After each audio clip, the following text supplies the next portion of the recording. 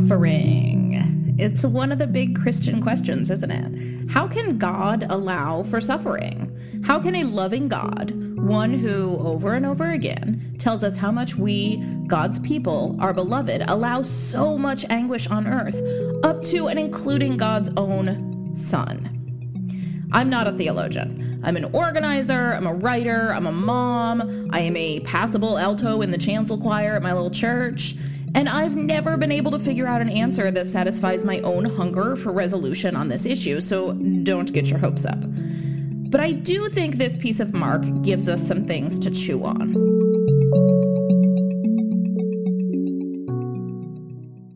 So let's dig into it. Jesus and his disciples, they're on their big journey.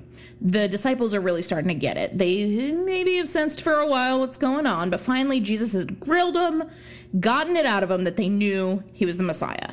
And then, instead of telling them about his battle plans for riding into Jerusalem and liberating the people, he announces that the Messiah is going to undergo a horrific, humiliating, suffering-filled death.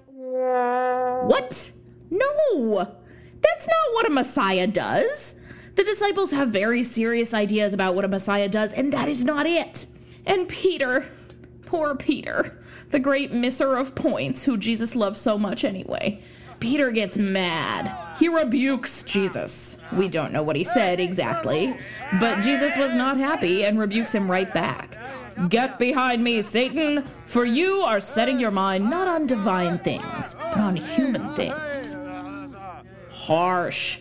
On a side note, I confess that this passage always pops into my mind when I hear an admonition to be more Christ-like. You want me to swear at my friends because they're not as wise as I am and they miss the point? I can do that.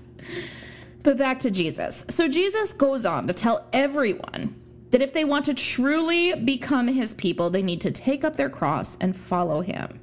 That the way to save their lives is to lay down their lives.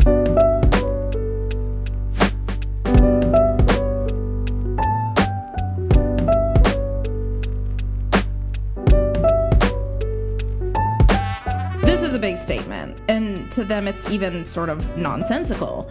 And it is the first time we hear a cross mentioned in Mark, and probably the first time the disciples would have been hearing it in this narrative.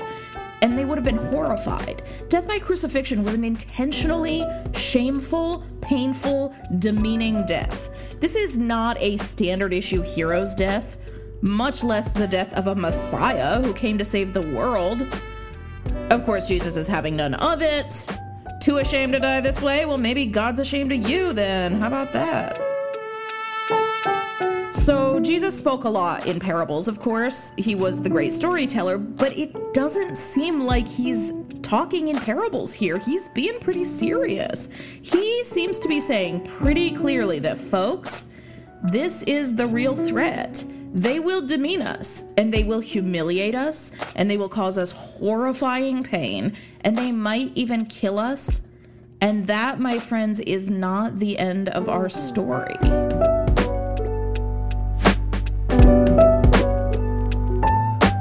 But that brings us back to the initial question, right? Why is suffering a part of this? Why did God, becoming incarnate and living a full human life, need to die like this? I, of course, still do not have an answer, but I think maybe we can find the seed in the idea of the crucified peoples of history. This was an idea put forth by the Salvadoran martyr, Father Ignacio Ellacuría. He was killed in the late 1980s, and he talked about this, about the crucified peoples of history. It's important to note that it's peoples, plural, because the crucified peoples of history are generally not just one person who underwent terrible things, but these whole classes of people, these whole groups of people who were treated as an underclass and who were tormented as such. So many people throughout time have been subject to humiliation at the hands of those in power, whether it was governmental power or religious power or just wealth. Sometimes it was one at a time, but really this like en masse torture of people. We've seen it over and over again. Humans are, if nothing else, dependable on this point. The great theologian James Cone famously pulled together the cross and the lynching tree. both places of torture, of pain, of degradation, all intended to terrify and keep down an oppressed underclass. Kohn says, the cross is a paradoxical religious symbol because it inverts the world's value system with the news that hope comes by way of defeat, that suffering and death do not have the last word, that the last shall be first and the first last.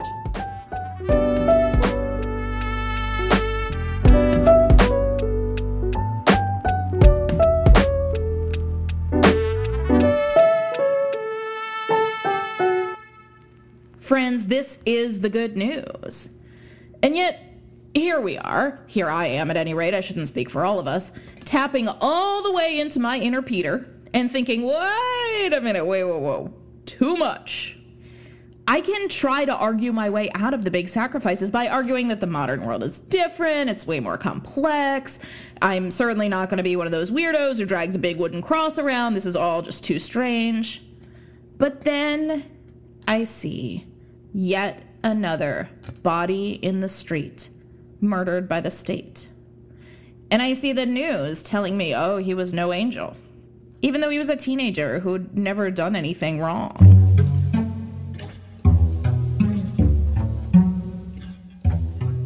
And some folks are going to recoil at this insinuation. Oh, so you want to say that every kid who gets shot by a cop is basically Jesus? Well, yeah, I kind of do want to say that. How else are we going to interpret that we're all made in the image of God? What else would we mean by that which you have done to the least of these you've done to me?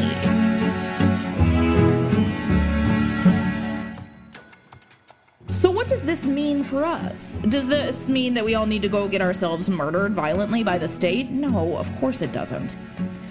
But it does mean that if we do the work that is needed to disrupt these patterns of violence, no matter how non-violently we do it, we will also become targets of some sort.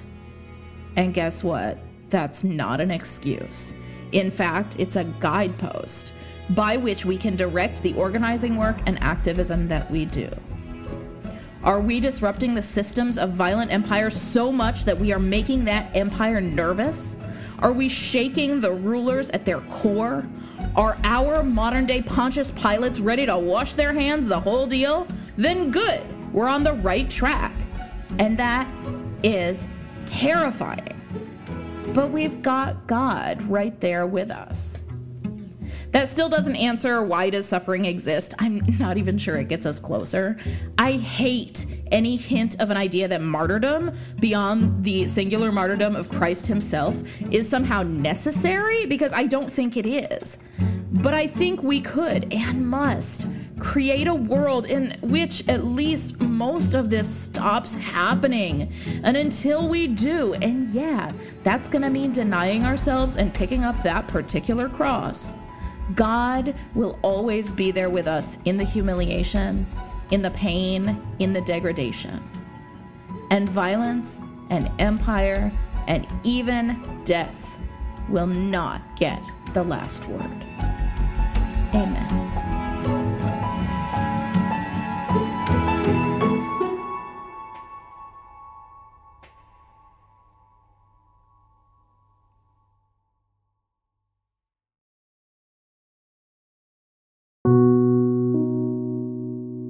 Thanks for listening to Be Still and Go, Meditations for the Movement. This episode was written and recorded by Megan Romer.